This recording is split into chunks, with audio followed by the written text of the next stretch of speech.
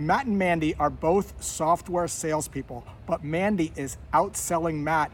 Let's see if you can figure out why. Let's listen in on Matt's phone call first. Prospect says to Matt, "Your price is too high." And Matt says this, "Why don't you see the value?" And the prospect gets defensive. They get small, they end the call, and they disappear.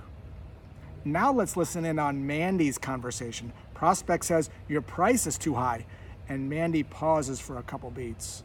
And she says in a calm, smooth voice, "Seems like the value isn't there for you." And the conversation opens up. The difference?